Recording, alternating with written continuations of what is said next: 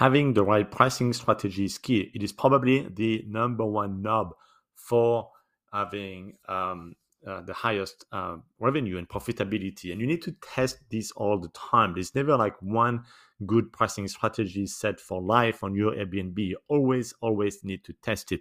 Different months, different season, and just because the guests are changing, the customers are changing, and they always need to have a pricing strategy that is tweaked. So one of the strategies that you can test is a lower cleaning fee. And you may be thinking, well, I'm paying, for example, $100 on the cleaning fee. I'm not going to put $50 on Airbnb because I'll be losing $50. Well, you should not think that way. Try to make sure that the cleaning fee is appealing to what the guests pay, because at the end of the day, whether you put 50, 100, 150, the guests are going to pay a total price that has the room rate and the cleaning fee. To simplify, it is a total, and from that amount you're going to pay your cleaning team. So whether there is more money in the room rate, less in the cleaning, or a higher amount of cleaning and less room rate, that is something you need to test.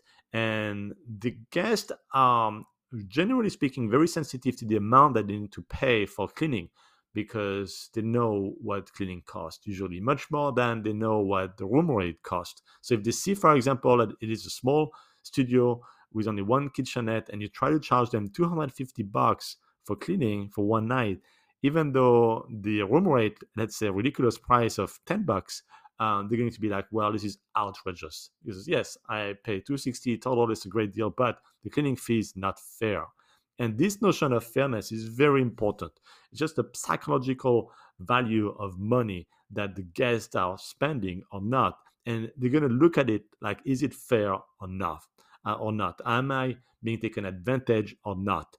And they're going to have this filter when they read your ad on Airbnb. They're going to look at this like, is this fair or not? So you may try to play that psychology in a way by having a lower cleaning fee, make it like very appealing, like $50, and the guest will be like, oh my gosh, yeah, I'm paying like $450 for the room, but it's only $50 for cleaning, so total is $500. I'm so happy to pay $500 because the cleaning fee is so low, but they're actually paying $450 for the room. So you see my point. Try to test it, but don't make the cleaning fee outrageous. Actually, try on the super low end, but don't make it too cheap either. Otherwise, they're going to think like, well, this is a dirty place. $10, wow, it's going to be very dirty. But try maybe 50, 80, 100, something very, very reasonable for cleaning your particular unit.